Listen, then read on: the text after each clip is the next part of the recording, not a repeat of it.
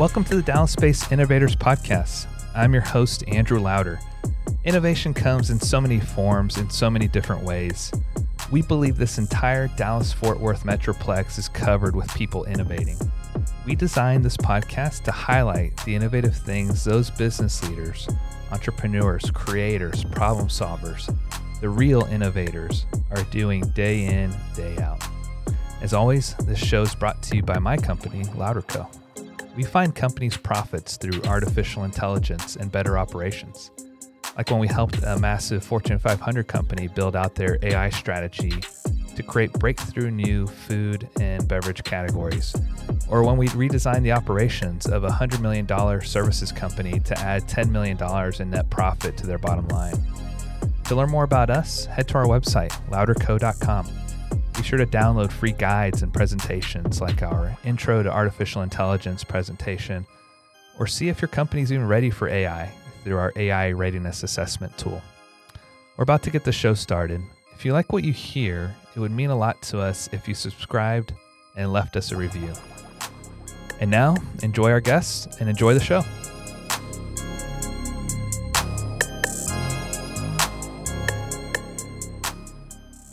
Welcome to this special COVID-19 crisis help episode of the Dallas Space Innovators Show presented by LouderCo. I'm Andrew Lauder. This is one of a few different recordings we're putting together to tackle different areas of concern in dealing with the coronavirus crisis that we're in. Today, just for kind of level setting purposes in terms of where we are with this thing, it is March 25th, 2020 when we're recording this. And as you all know, there's a lot of moving parts to this. We just got a new bill signed yesterday, providing $2 trillion to the economy, trying to bolster that. I know a lot of business leaders are going through uncertain times with their financials, with their operations, with their people, what the future will hold. And so I'm so honored to have on our show a past guest of ours, Humera Kassem. She's an executive human resources consultant with Kassem Consulting, former chief human resources officer of Jamba Juice. You may remember her from a previous episode. So thankful to have her on to be a key HR expert that we can lean on during this time. Thank you for joining us, Humera. Thanks, Andrew. Thanks for having me.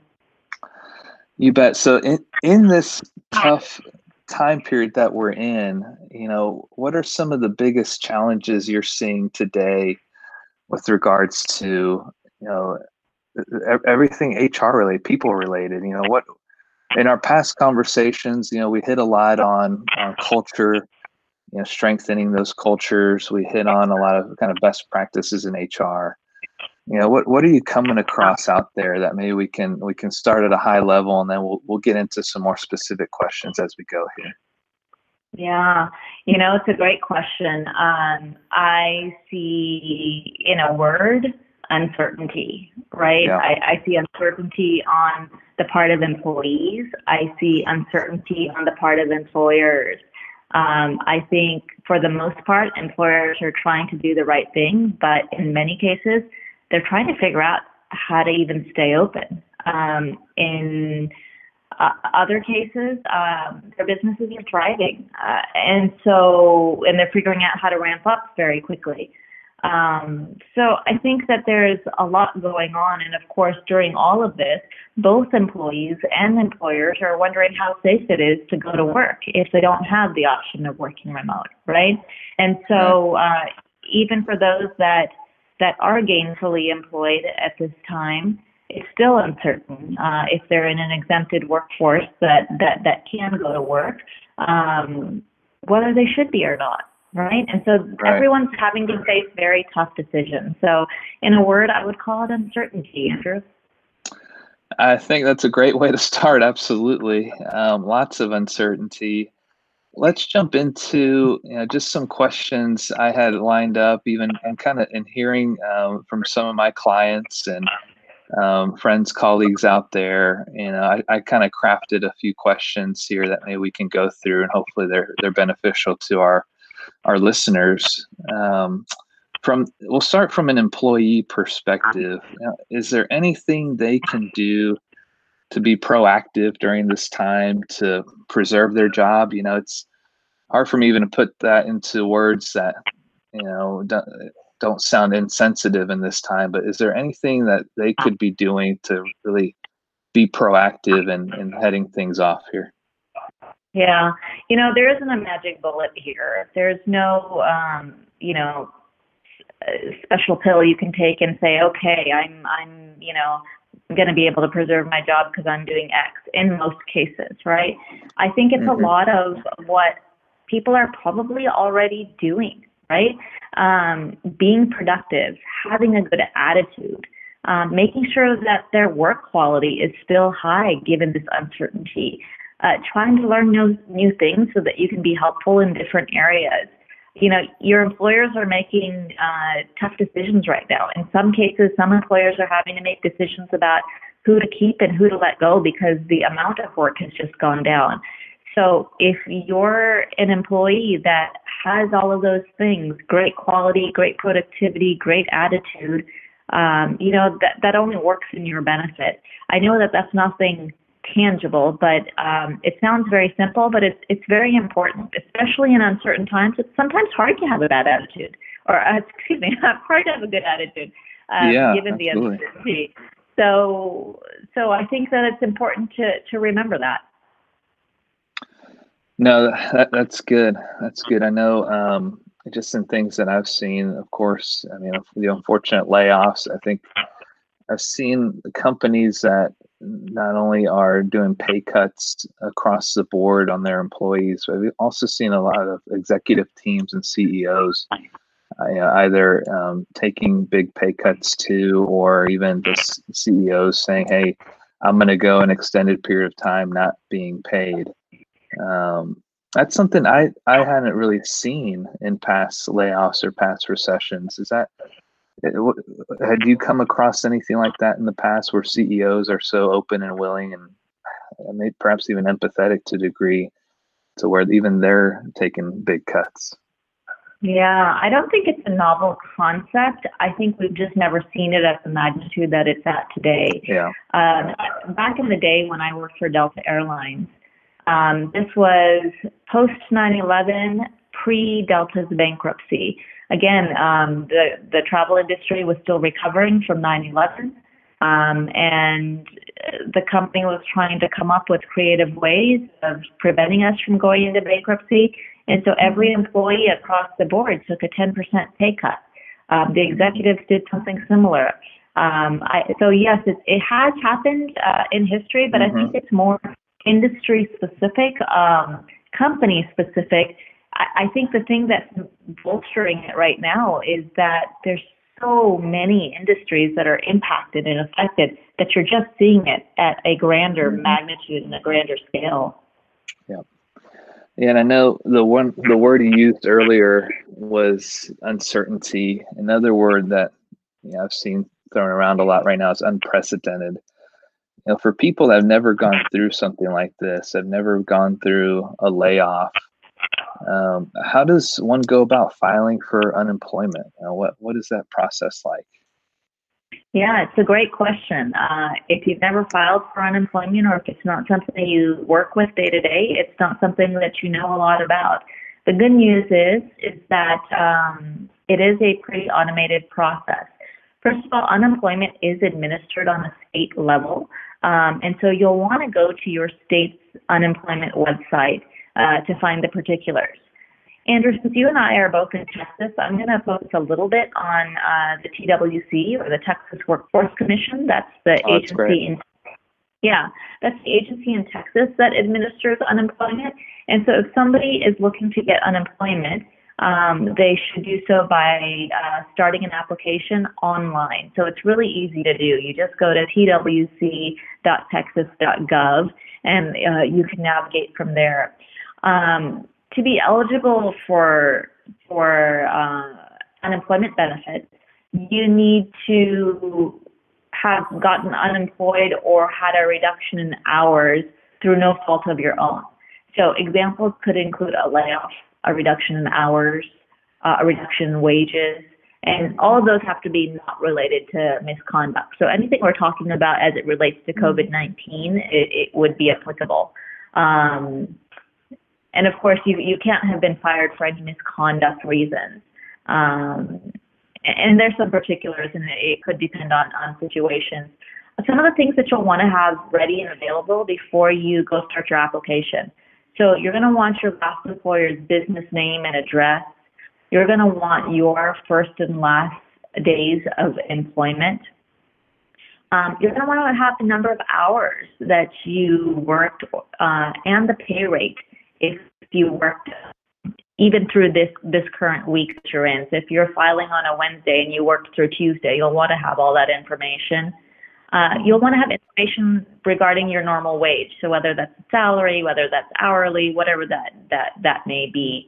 The other thing that you'll want, and this is something that most people find interesting, if you're not a U.S. citizen, but you're eligible to work in the United States, then you're eligible for unemployment. And so you'll need your alien registration number. Now, I will caveat and say, I'm not an immigration attorney, and I do believe there might be some impact if somebody is trying to seek citizenship. And so I would just say, if you're not a U.S. citizen and you're seeking unemployment, consult with your immigration attorney before you do so, just to make sure you're aware of any impact it might have down line. Yeah, that's great advice. I think a lot of people out there just don't think about that. It's certainly something that should be top of mind, and getting there all kinds of protection that they may need to go through this process. Shifting gears a bit to the employer perspective, Humira, what are things within the legal right for these companies to do before needing to let go of people? Where I'm going with this is for companies that maybe are strapped for cash right now, and the last thing they want to do, of course, is just get rid of great people. What are some of the steps they can do to hold on as long as they can? Yeah, I think that's a great question. First of all, I'm just going to remind all of your listeners that Texas is an at-will state. What that means is that an employer or an employee can terminate the working relationship at any time for any reason, as long as it's not an illegal reason. And so those illegal reasons include things like race or gender or age or national origin. Just a reminder that Texas is an at-will state. Some ideas to think about before a layoff. There is, the ability to reduce hours if you have reduced work, right? For somebody that's on an hourly wage, that's easier to do. For somebody that's salaried, it's doing something by reducing their salary. Whatever the employer chooses to do, it's a good idea. It's a good best practice to put it in writing to the employee. Letting them know that you're wanting to reduce hours for this reason. If it's a typical part of your work that your hours fluctuate, you might not need to do that. It's not a requirement. It's just a best practice. Something that I recently came across is a shared work program. Again, it's on the TWC unemployment website. There's more information about it there. But I'm going to tell your listeners a little bit about it because it falls directly under this idea of reducing hours worked. So the shared work program provides Texas employers with an alternative to layoff. TWC developed this voluntary program to help Texas employers and employees withstand a slowdown in business like so many of our employers are going through right now.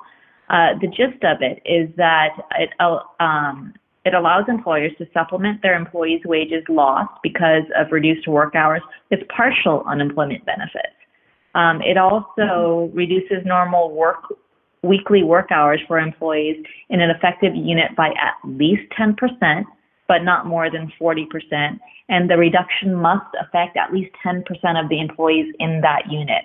So again, there's a lot of specifics about it that are there on the TWC website. So I would encourage employers to go read a little bit more about that. A second option would be to reduce wages. Again, no one wants to do that unless somebody's on a contract. If you have a contract with an employee, then you have to renegotiate the contract. But in most cases, employees are at will. And here's another place where, again, I recommend do it in writing. No employee wants to take a pay cut, right?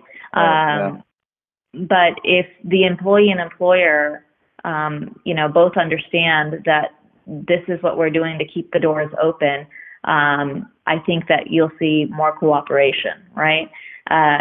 Again, put it in writing. If the employee at the end of the day says, no, I'm not okay with the reduced hour, then at the end of the day, your alternative as an employer is to say, okay, well, I'm offering you this reduced pay, or the alternative is you're resigning, right? Right.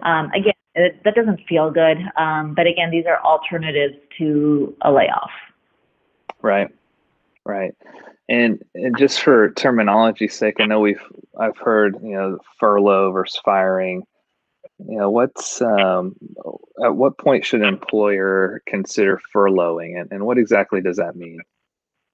Yeah, so a furlough is a temporary reduction in hours. So if an employer is anticipating that you're going to be able to bring your employees back to the hours that they were working previously, a furlough is something they might consider.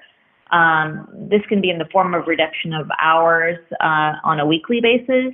I have seen some employers do something where they only need half their workforce, and so they have Group A of employees working for 2 weeks, and then the following 2 weeks they're going to be on furlough, and then Group B they flip-flop with Group B, right? There's different ways to do a furlough. If you're going to consider a furlough, I would say do the best to communicate with your employees, because the more you can communicate with your employees and tell them what you're doing, the better they're going to be able to go seek unemployment benefits for that period of time that they're furloughed, and make alternate arrangements, right? Versus the termination of firing is truly just terminating the employment relationship altogether. Got it. And so my thought, my head always kind of jumped to, like, is there a way to put these employees into some kind of unpaid leave for, I don't know, a week, 2 weeks? But it sounds like that's basically what a furlough offers, right? Correct. Yeah, that's correct. Got it. So then I've always wondered this too, like, what if if as an employee you've taken on that pay cut, and let's be optimistic here and say things return back to normal in the coming few months, and the economic engine is churning again, everything's moving in the right direction. At what point can that employee go to their employer and say, hey, let's bring that salary back up to normal, back up to where it was pre-coronavirus crisis? Is that something they need to be proactive about, or is that something the employers need to keep in mind and act quickly on? Yeah, so at the end of the day, there's no requirement to pay your employee any particular wage except minimum wage, right? Even when an employer is considering a reduction in salary or a reduction in hourly wage, they need to still keep in mind what minimum wage is. I should have said that earlier. But there is no requirement to bring the wages back up. But that being said, employers need to do the right thing here. If you're paying employees lower than what the market bears, eventually employees are going to walk with their feet, right? And so I would encourage employers to do the right thing, stay in communication with your employees, be transparent, help them understand what's going on, and even if it's in steps, get them back to where they were pre-COVID-19. Yeah, absolutely. That's a good point. It's kind of getting back into kind of the actual labor market and analyzing those types of salaries and things. That's a good call out there. Okay, so if we were to dive into then the Families First Coronavirus Response Act that was signed just, I think, a week or two ago, there's a lot to unpack there. And I'd say, if somebody really wanted to get a ton of details, they could likely Google it and find some good info there. But there are things that have come up that just kind of raise some questions for me. It's first off this concept of mandatory paid sick time. It's for me anyway. It's the first I've heard of that. Can you tell us more about that? Yeah, absolutely. It is part of the Families First Coronavirus Response Act. I will say, first of all, that act has many, many points in it. Today, I'd like to talk about two of them, one of them being the mandatory paid sick leave and the other one being extended FMLA. And I say that because these are the two that are directly related to the employer-employee relationship. So under the paid sick leave, this applies to employers that employ less than 500. So if you have 1 to 499 employees, this applies to you. If you're an employer that employs more than 500 people, you can tune out. This doesn't apply to you. I couldn't tell you why it was written this way. There's a lot of speculation about it, but I have no idea why this is only for these employers. But this paid sick leave, it will be required. Employers are required to provide full-time employees with 2 weeks or 80 hours of paid sick leave. Those employers that have part-time employees, you're not off the hook. I'll talk about it in just a second. But the 80 hours specifically it talks about full-time employees. The reasons for sick time, it's got to be one of a few reasons. It could be to self-isolate because you've been diagnosed with COVID-19. It could be to comply with a recommendation or an order to quarantine by a medical provider. It could be to obtain a medical diagnosis or care if the employee is experiencing symptoms. Okay, all three of those that I just mentioned, those are all related to the employee. These next couple are related to family members. So you can also get this paid sick leave to care for a family member who's self-isolating due to a diagnosis of coronavirus.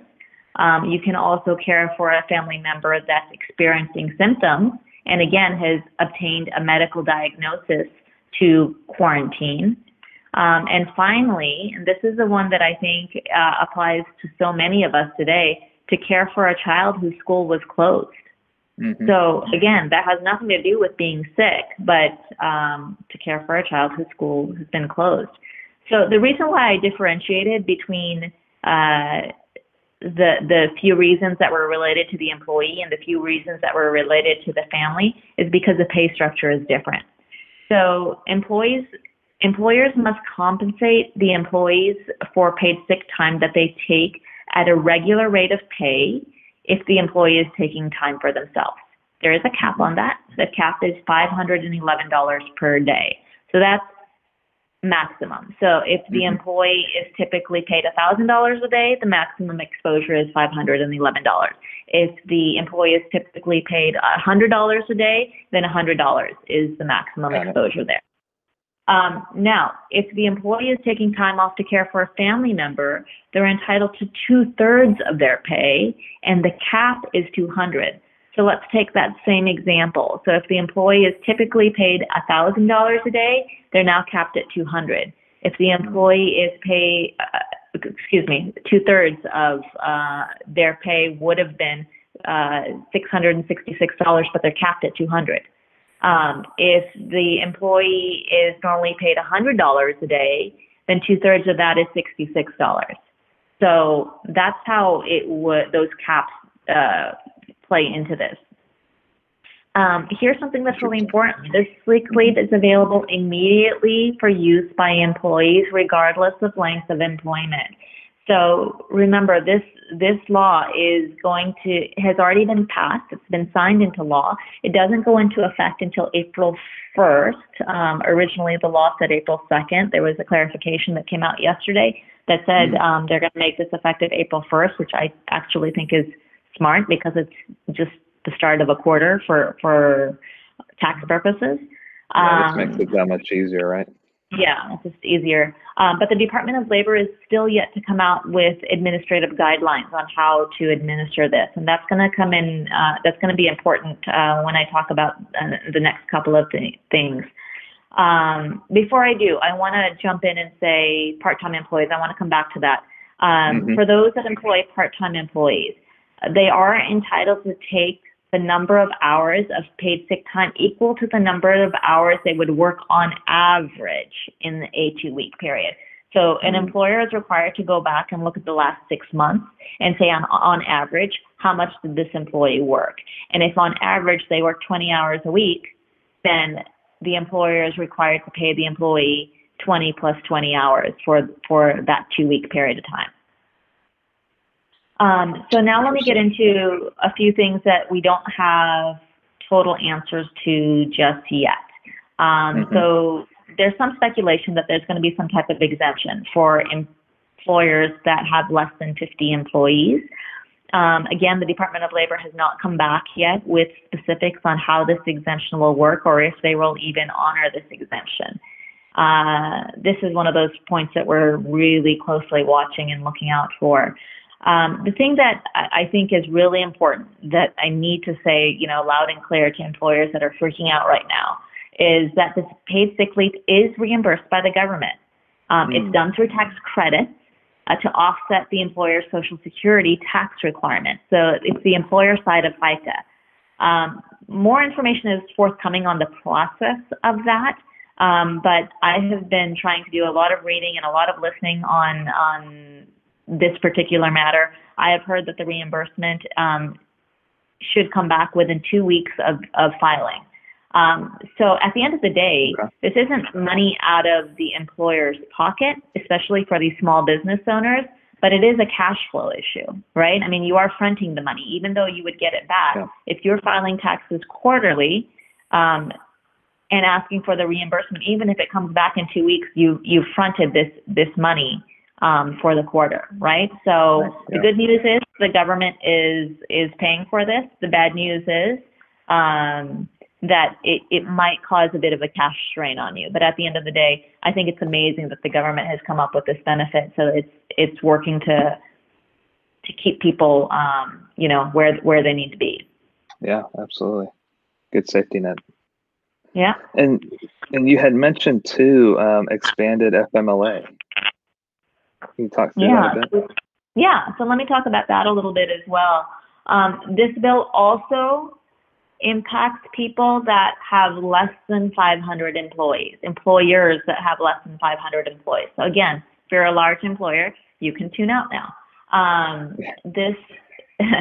It gives employees the right to take up to 12 weeks of job protective leave under FMLA.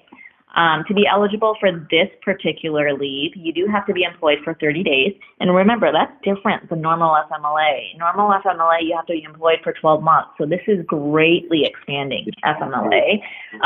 But it has to be for one of the following emergency reasons. Number one, to adhere to the requirements of a medical provider to quarantine due to exposure. Okay. Number two, to care for a family member who is adhering to medical recommendation to quarantine, okay? Or three, again, just like paid sick leave, to care for a child of an employee whose school has been closed. Yeah. Okay? So here's how the pay structure works for this FMLA. Remember, it's eligible for 12 weeks. So the first 2 weeks of the leave is unpaid. You can use alternative pay methods for the first 2 weeks. So if an employer offers sick time, PTO time, vacation time, whatever the employer currently offers, those can be used, and the employer cannot mandate that an employee use them. Also, that paid sick leave that I just talked about can also be used for those first 2 weeks.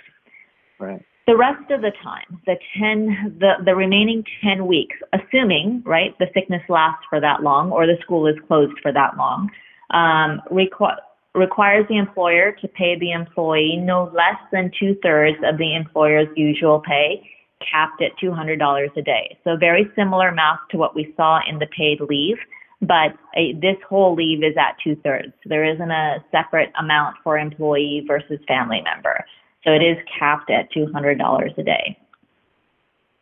This paid job protection leave is also reimbursable through tax credits, same way that we talked about Same things that we're waiting for guidance on in terms of, how does an employer file for an exemption? Can an employer file for an exemption if they're less than 50? There are certain healthcare fields that are already exempted, and just the administrative process of how to get the reimbursement. Those are all TBD. Mm-hmm. Got it. And you may have just mentioned this. However, from the employer's standpoint, you mentioned they'll be reimbursed via tax credit. Are you aware if it's 100% reimbursement? Is it just partial? I know you kind of mentioned something having to do with the Social Security side of things. Yeah, it's a great do you have any guidance on that? Yeah, as I understand it, it is 100% reimbursement. And so if your normal taxes that you pay are $8,000 and you have paid out $5,000 in terms of one of these two leaves, then your tax liability is only going to be $3,000. Let's flip that. Let's say you've paid out $8,000 in leave benefits and your normal tax liability is $5,000. I understand it that you will receive a check for the balance of the $3,000. Got it. Yeah, that's unprecedented. Absolutely, it's awfully helpful in this time to provide some certainty in the minds of these business owners. You mentioned too. This question's come up to me by a few of my different clients, but you mentioned in for one of the criteria to fall within this emergency FMLA that you'd be caring for a family member who is either required or recommended to quarantine. Does that need to be in some kind of written form from a doctor? Does a voluntary quarantine fall within that? And maybe that's a gray area we're just not sure of, but that's something I've gotten a question on a few times now. Yeah, it's a great question. I was talking to an employment attorney friend of mine last night. Again, everyone's just trying to become really knowledgeable about this. And I think it's perfectly appropriate to ask for a doctor's note. It does need to be under medical guidance. Whether it's a recommendation or a requirement, it needs to be under medical guidance. Even if the doctor says, I recommend you quarantine, I think it's perfectly acceptable to ask for a doctor's note at times like this. Be flexible, give them a little time to get it, right? Especially with all of these stay-at-home orders and things like that. Doctors' offices have alternative times that they're open. A lot of them are doing telemedicine. Be thoughtful about, if an employee is really trying to do the right thing and trying to get the documentation, be a little bit flexible about, give them a little time to get you the documentation. But I think it's acceptable to ask for documentation. Got it. Yeah, no, that's really helpful. And I'm sure there's going to be more to come here in the coming weeks and months, Humira. I'm not sure really how all this is going to pan out. I wish I had a crystal ball in front of me. I'll be curious. You mentioned your employment attorney friend. My mind jumps to how will the future then look like? A lot of a big spike in employee claims, whether lawsuits or whatnot, given what's going on here. But have you been able to see if there's any sort of immunity or protection from companies as they've been trying to navigate this? Or again, is that just one of those things that'll just come up as we go? If I look at past precedent, there's usually some type of grace period, right? Dallas passed the paid sick leave act sometime, fourth quarter of 2019. Don't quote me on that date, but it was in 2019. But while it was in effect, there was a grace period where it wasn't going to be enforced until April of 2020. And so it gave employers time to comply. Now, this whole bill is compressed in timeline. So if there is a grace period, it's going to be much shorter than what I just described, right? Maybe a month, if there is any type of grace period at all, before enforcement starts taking place. But again, that's speculation on my part. I'm just using, past precedent to kind of give you my educated guess on that. I'm thankful for that. Yeah, Humira, I've exhausted all my questions. Any last parting thoughts on your end before we wrap up? Yeah, I am encouraging friends, family, coworkers, myself, to use any downtime that they have in these unprecedented times to really stay positive, focus on how you take this and turn it into opportunity. An opportunity can be professional, it can be personal. I will share with you on a personal note. My daughter is 10. You guys have heard me talk about her in the last podcast. She was just never really interested in riding a bike. And so at 10 years old, she had never gotten off training wheels. And I will tell you, within the first 5 days of being home, that girl is not only not on training wheels anymore, but is like racing off on the streets, and I have to keep up with her.